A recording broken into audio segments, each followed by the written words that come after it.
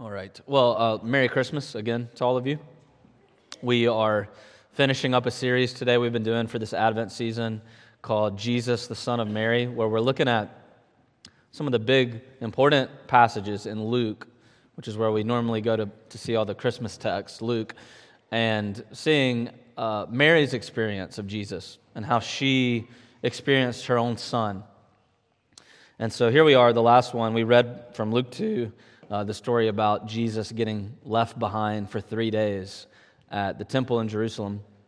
And this is definitely not the most common Christmas text. He's 12. This is 12 years past the Christmas story. But it's still very much part of the Christmas stories. And one of the reasons for that, well, there's a few reasons. One of them is that Christmas, oftentimes at Christmas, what you want to do is you want to think about who Jesus is. And at Easter, you focus more on what he did. So Christmas really is a time where you think, who is this person? Easter is really a time where you say, what did he do? Now, you can never separate the two of those. They always go together. But this is a passage that really, really does focus on who he is. What about him as a person, as a human being? The second reason that this is a good Christmas text is because 2024 is coming very quickly. The year of our Lord, 2024, is on the horizon. And so you're not just thinking about Christmas right now. All of you are already thinking about your 2024 and what it's going to look like. That's what we do at this time of year. Who do I want to be in 2024? You know, that's one of the important questions that we all ask. And this passage has a lot of pretty surprising things to say about that. Now, the final reason, and this is what we'll focus on, that this is a helpful passage to look at on Christmas Eve, is because of the range of emotion that happens within it. So Mary experiences deep distress here. She actually says in the middle of the passage, when the parents saw him in verse 48, she said, "Son, why did you treat us like this? You know, he's been gone for 3 days." And then she says, you've heard this before, it says, "Behold, your father and I have been searching for you in great distress." Now, she did not say, "Behold," no parent talks like that. They don't say, "Behold, my son, why did you do this?" It was more like, "Look, we've been looking for you for 3 days." She does what we all do. "Your father and I have been looking for you." Meaning, that's what we say. We want to up the ante a bit. It's not just me; it's your father and me. This is the right before "you're in big trouble" sort of a comment. And she says, "We were in distress." This Greek word is the word agony, actually. And so she says, "You put us into a place of agony." And when your child's missing for 3 days, that is agony. But then it also says she was astonished by him in the verse before that. And then it says, the verse after that, she was confused. And then after that it says, then she treasured up everything, meaning she had contentment about it. And so Mary goes from astonishment to agony to confusion to contentment, all in this passage. And, that's what happens at Christmas. There's agony, there's astonishment, there's confusion, there's contentment. Everything. The complex of human emotion happens to all of us in different ways, and it's exactly what takes place right here. Now, let's just focus on two of those emotions this morning, astonishment and confusion. So if you walk away today on Christmas Eve, astonished and confused, then it'll be mission accomplished. Okay? Now, we don't normally say that, but that is exactly what we get from this passage, astonishment and confusion. So I hope you'll be confused today. Let's think about that. 3 ways Jesus brings astonishment and confusion at Christmas time. They're all right here. Here's the first. Luke shows us who Jesus is, very simple, and that should bring some astonishment and confusion to your life today. It's in verse 40 and 52. Now, just look down with me at verse 40 and 52, the bookends. "The child grew, Jesus grew, and he became strong, filled with wisdom, and the favor of God was on him." Now jump down to verse 52. That was 40. 52, "Jesus increased in wisdom and in stature and in favor with God and men." Now, Luke, like all the gospel writers, uses an economy of words. He's extremely selective. He doesn't say all that he could have said. And, how did Luke decide what to put in his gospel? A couple ways. One of the ways he decides is he tells us at the very beginning of the gospel, he only wants to include things that really happened.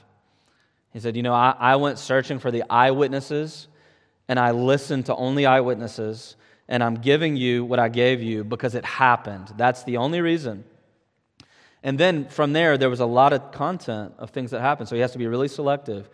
Now, that means that in the midst of extreme selectivity, across 12 verses, verse 40 and 52, he says the exact same thing twice.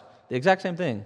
He says Jesus grew in wisdom and in stature and in favor with God and man. And then 12 verses later, he repeats the exact same thing again. Now, this is a gospel that's all about the economy of words, and yet he's repeating himself so quickly, so frequently. He's wanting us to really focus on that and to think about what it means. And he tells us here these verbs: Jesus grew, Jesus became, Jesus increased, Jesus changed. All right, now listen, if you've read through the Bible, you should know that God does not change, God does not become, God does not increase, God does not grow. He stays the same. And Luke is saying that God became a human being in Jesus Christ, and he wants to really press this home. 2 times he repeats it. He grew, he changed, he increased. And he's trying to get you to see something. He's trying to get you to see that Jesus Christ is a paradox.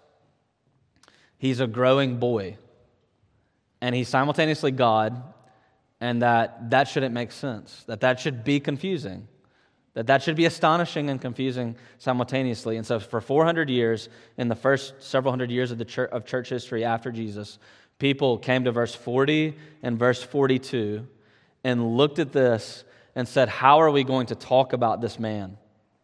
And this is what they come up with. It took them 400 years, and they said he is, quote, truly human. That's the language. It took them 400 years to really nail that down and say he's truly human. That's what we learn about here. He grew up. He was a boy that grew up. Now, let me give you the context for that. In this story, he's 12 years old. He's not 13.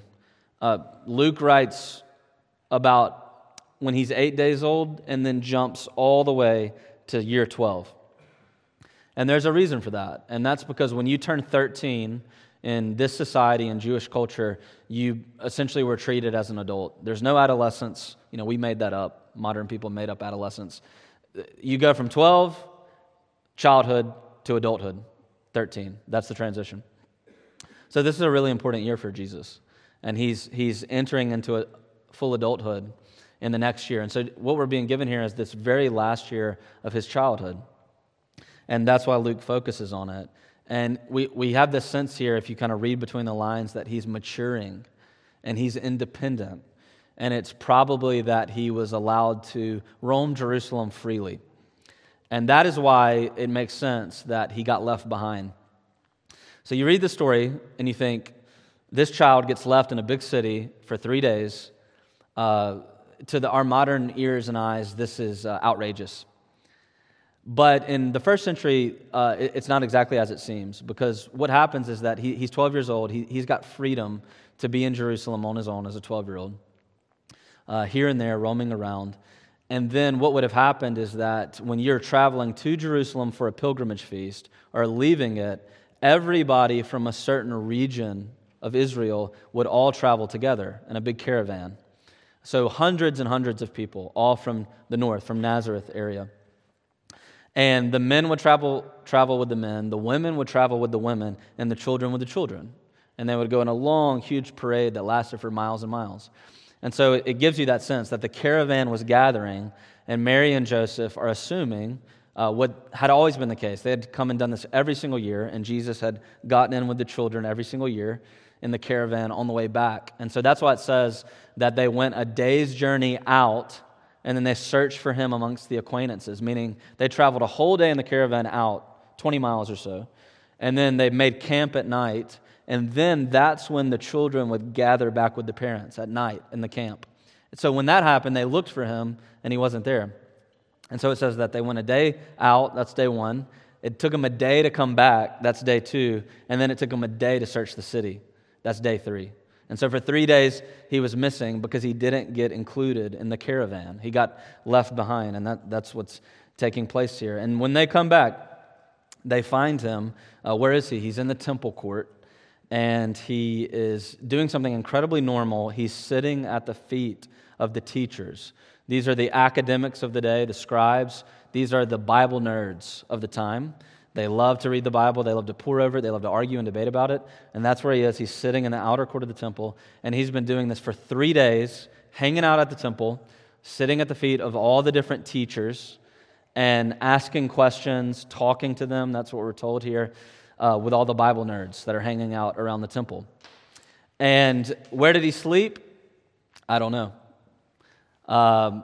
But again, you got to think like a pre-modern person, like a first century person. This is a first century 12-year-old boy who has lived his life outside in a way that we can't imagine. So he was fine. You know, he was used to things like that. So he hung around the city, and he lived outside, and he sat at the teacher's feet all day long outside the temple courts. And when they find him, it says his parents were astonished because he was talking with the teachers. And the teachers were astonished. And the reason is because he was doing something very normal. The teachers every day would sit in the courts, and they would ask questions of people, and you could ask questions of them, and it would be a dialogue, question-response, looking at the Bible together, just like we would do, like our kids do in Sunday school. This was incredibly normal, but the reason that they're astonished is because he is asking questions, he's curious, and yet at the same time, he's authoritative. So he's 12 years old, and this is not, some teachers will look at this passage today and they'll say, look, he's debating them, he's correcting them. He wasn't. That's not what Luke says.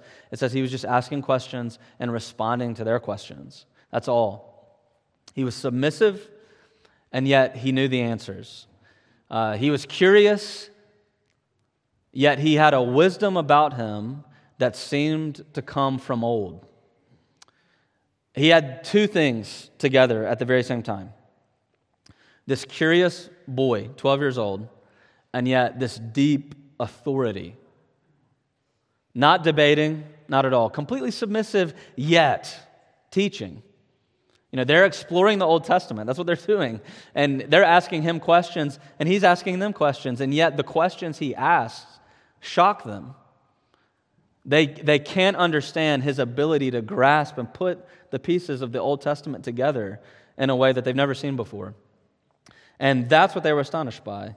And that means that he's submissive and teachable and curious boy, and he knows. He's authoritative, and he teaches at the same time. And verse 40 and verse 52, for 400 years, the theologians came and said, what do we say about this? We say, this is the paradox. This is what's astounding and confusing simultaneously. He is truly God and truly human. And not only is he truly God, truly human, he's truly a boy. Now, let's bring this home. The teachers and his parents were astonished because they could not see his divinity. You know, they looked at him and they saw a 12-year-old boy. He looks like a 12-year-old boy, and yet he's teaching with a level of authority they've never seen before. That's what they're astonished by. The teachers, the scribes, the academics, the Bible nerds, they cannot see the magnitude of his divinity. That's what's shocking them. We have actually, I think, the opposite problem as modern people. We read this story, and if you've been around the church for any given time, if you are a follower of Jesus today, the problem you'll come to this story with is that you know too much. You know about the cross, and you know about the resurrection, and you know about the ascension, and you know that's all that's going to take place. And so you're going to have a much harder time seeing not his authority, not his divinity. You're going to have a harder time seeing his humanity. And seeing in particular his boyhood. And seeing in particular the astonishing and confusing idea that Jesus Christ, the God of the universe, became a little boy that had to grow up. That's what you're going to have a hard time really wrestling with. Now, let me ask you today, do you have a theology? Do you have a vision of Jesus, a vision of the Savior of the world, the God of the universe, that includes a little boy who had to grow up, who had growing pains, just like all of us did, and who had to be tucked into his bed at night and read stories? How did he go to sleep? Mary read him books. She read him scrolls, actually. That's how he went to bed at night. Do you have a theology that sees the humanity of Jesus truly human, all the way to the point where you realize what he did to become like you? He really did become a child, and he became a little bitty boy. Here's another way to say it. He doesn't know everything. He doesn't. He never did. He did not have a divine microchip implanted into his brain where he downloaded the divine content of the universe. He wasn't like that. He was so human that he had to learn just like you had to learn. How did Jesus know how to do math? His mother Mary taught him. That's how. How did he learn to read? Mary and Joseph sitting at the table. And when he was growing up, he memorized the Torah. Not because he's superhuman, but because every child did that. Now we think, what? Memorize Genesis to Deuteronomy. He could say it. At 12 years old, he could undoubtedly say the Torah out loud. He could sing it. That's how they learned it. The reason we think that's astonishing is because we watch TV instead of memorizing the Torah. But if we tried it, we would do it too. But that's what he did, just like every other little boy and little girl that was alive in this time. He was a baby. He was a toddler. He fell a lot. He had to get picked up by his parents, and his knees got scraped up all the time. And he, to some people, he was just Joseph's boy down the street. If you were his neighbor, you would have said, that's Joseph's boy, Jesus. I saw him at Passover last year. He was this tall, and boy, he came to Passover this year, and he was this tall. I can't believe how much he's grown. That's what you would have said about him. He's that human. He had a boyhood just like every other boy did. And here's the amazing thing. Because he was a baby, because he was a toddler, because he was a boy, he had a baby mind and a toddler mind and a child's mind. And that means he had to grow up into his awareness of his own identity. He had to realize, he had to grow into the consciousness of who he was and who he is and what he came to do. And I think that's one of the things that's happening here. We'll come back to this at the end. 400 years of theology. Verse 52, he grew in stature. He had a real physical body, growing pains and all of it. At 12 years old, he could not lift weights like he would be able to at 18. He had a real physical body, and he had to grow in wisdom, meaning he had to grow in spiritual maturity and mental maturity. And yet he did it all without sin. Now, let's move on. But let me say this.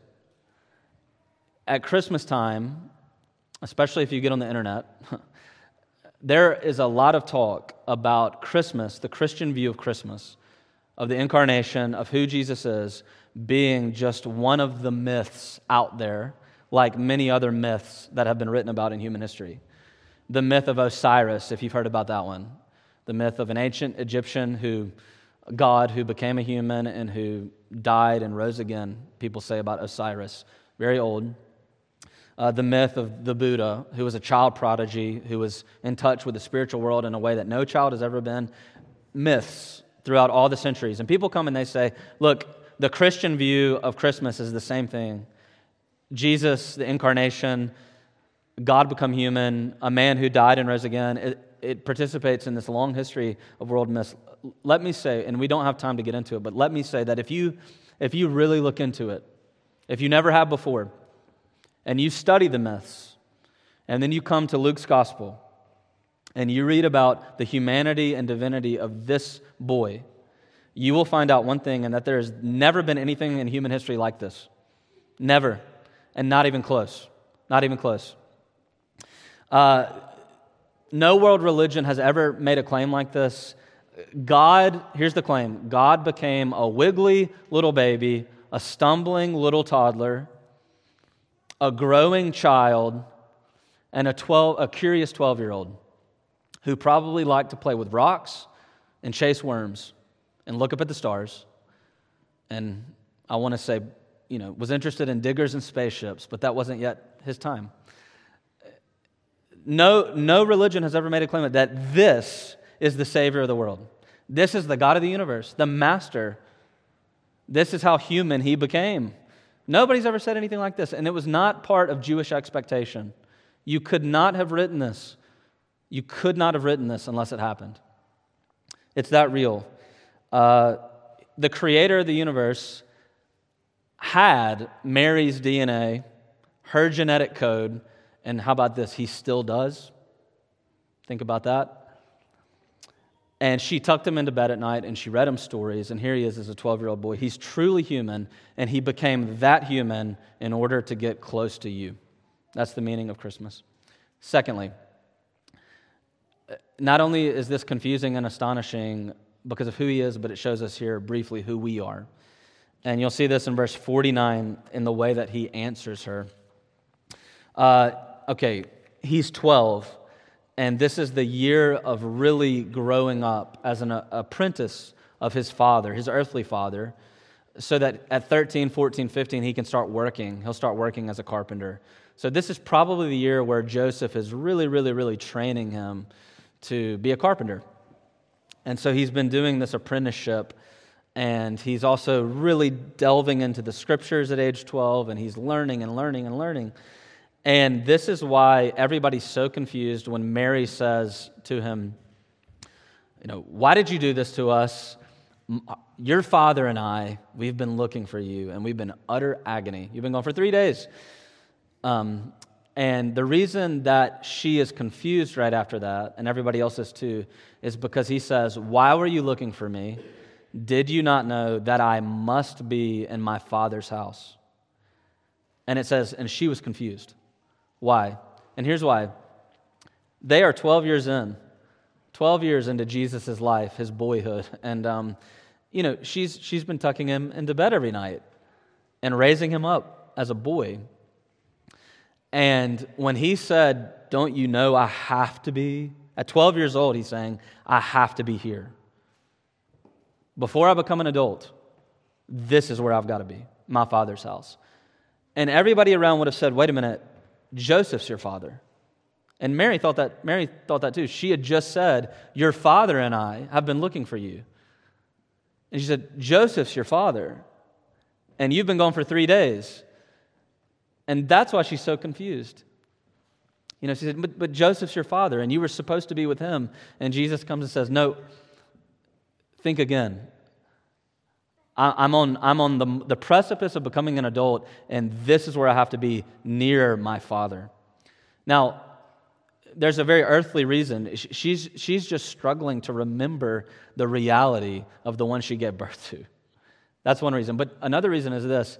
If you look at the Old Testament, and then you move beyond the Old Testament, and you look at the 400 years of literature we have, Jewish literature, between the time of the end of the Old Testament, which is technically Malachi, all the way to the time of Matthew, every single Jewish writing, every single text in the Old Testament, there is not a single instance, no one has ever found a single instance where anybody says these two words to God, my Father.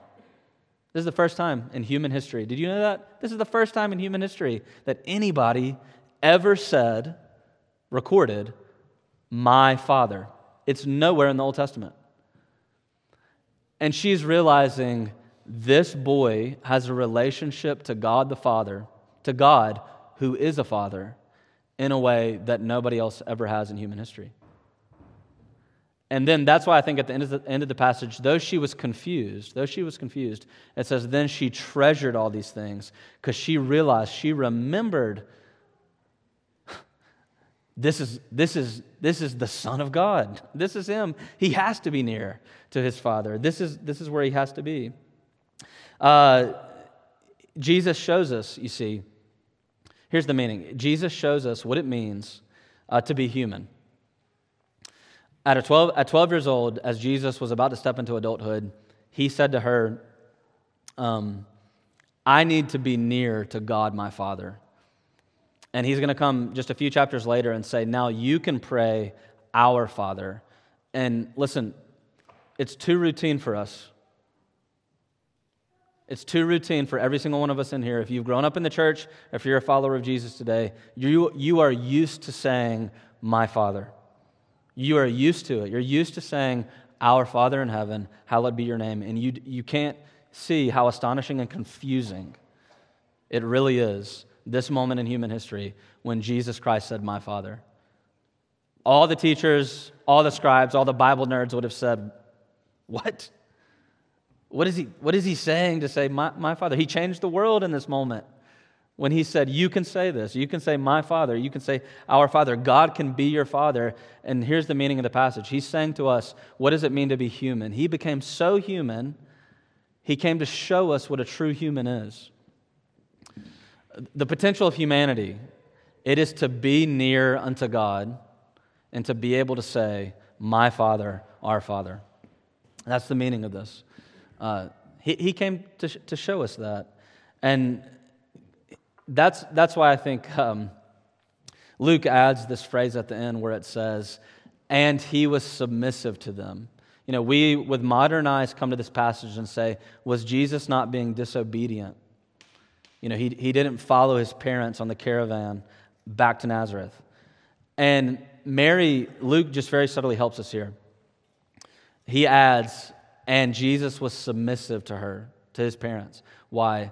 And I think it's this, because Mary is realizing, in the midst of her confusion, when he says, my Father, she's all of a sudden realizing, this is the God of the universe. This is the Ancient of Days. And I better believe that I'm going to be confused by his actions. I better believe that I shouldn't expect to understand him, to be able to put him into a box that I expect for him to act in a way I expect. She's realizing this is the Ancient of Days. This is the God of the universe. This is the Master of the universe sitting right here. And he was submissive to her, meaning that if he was going to obey her, it was only because he chose to. No, it's because he chose to become a baby. He chose to become a child. He chose this. And she's realizing that my son, my 12-year-old boy, is the God of the universe, the Ancient of Days.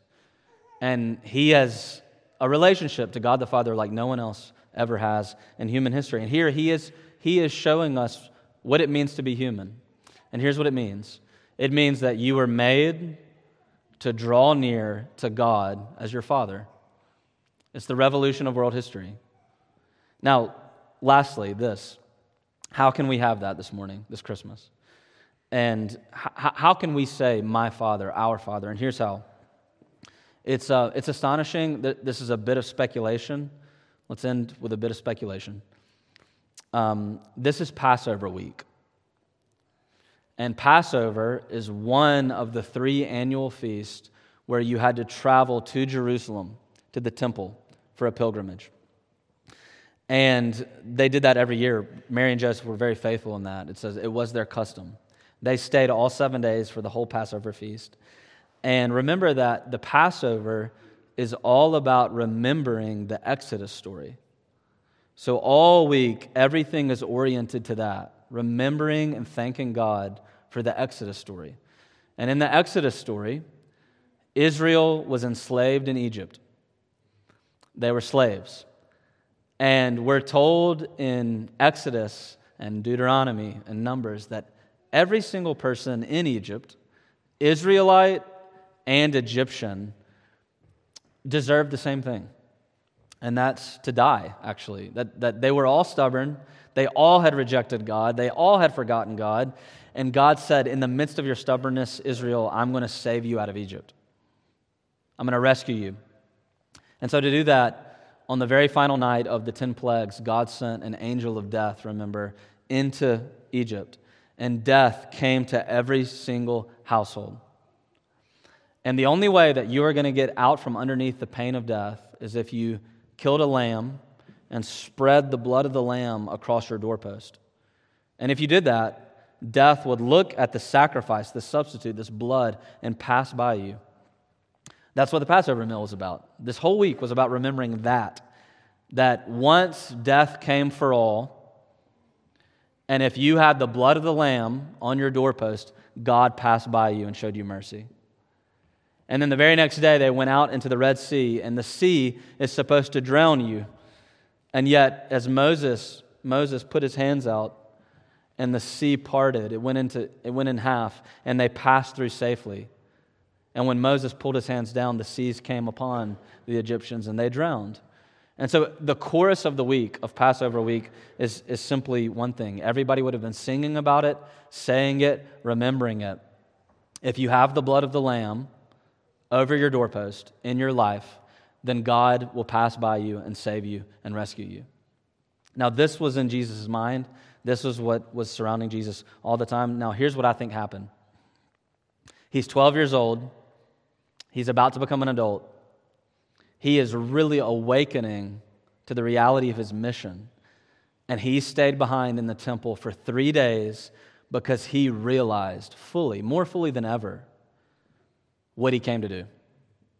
That he was realizing, this is what I exist for. I came to be the Passover lamb. And that's why when the teachers were there with him in the temple, they were astonished at his understanding of the Old Testament, because all of a sudden he was able to say, no, you see, the whole Old Testament is about one thing. It's about the fact that one day there would be an anointed one who would come and be the sacrificial lamb of the Passover meal for humanity to redeem the world. And he's sitting there showing them, no, look at this Old Testament passage, look at this passage, look at this passage. It's all about the Passover lamb that was to come. And at 12 years old, he's realized, it's me. That's what's happening to him. That's what's happening. What happened in your 12-year-old life? That's what's happening in his 12-year-old life, on the brink of adulthood. And oh boy, that's why he had to be in his father's house. You know, he realized, I am the boy that's come to die. And I've got to be near my Father right now. Prayer, worship, Scripture, that's everything I need. This is why, what does Luke say? He says that Jesus Christ, at 12 years old, was lost for 3 days. 3 days they couldn't find him. 3 days he was lost. And on the third day, he was found.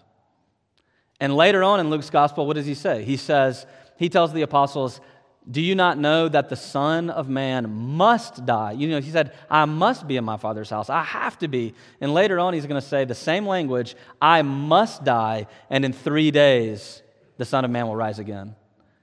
And it's the exact same language that Luke uses here. He says 3 days he was lost, and then he was found.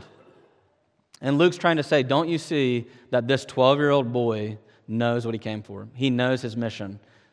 And that's why he had to be near to his Father. He had to worship. He had to prepare his heart. He was getting ready right here, right then and there. He came to show us what it means to be truly human, and it's to be near unto God. And he came to bring us near unto God. This little boy came to die. He came to be the Passover lamb for us and for you. Now, let me close with this.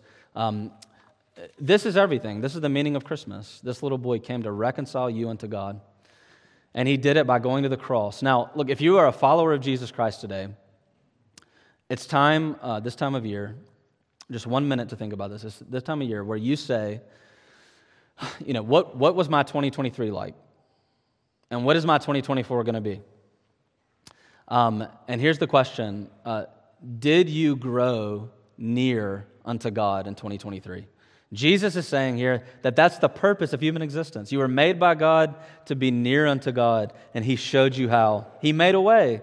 And let me ask you this morning, when you look back at 2023, was it a year where you can say, I drew close to the Lord, and I grew, and I realized more and more of who I really am before Him?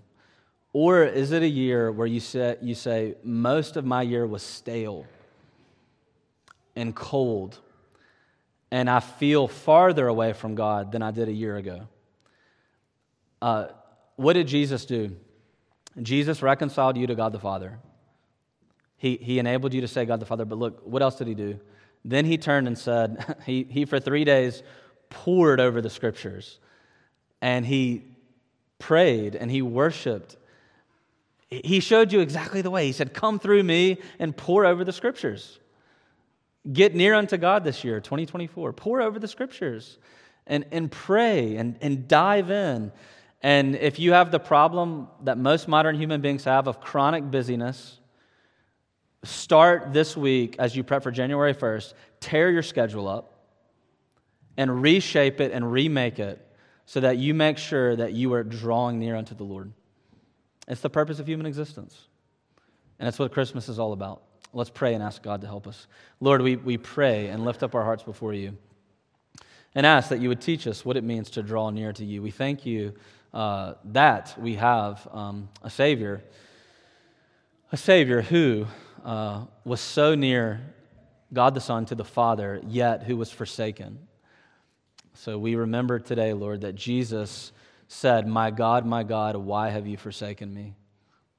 You were forsook, O Jesus, our Lord, so that we could be accepted. You were forsaken so that we could say, our Father. And so we pray now and ask that some of us here would really believe that today, and then from there we would seek to grow this year.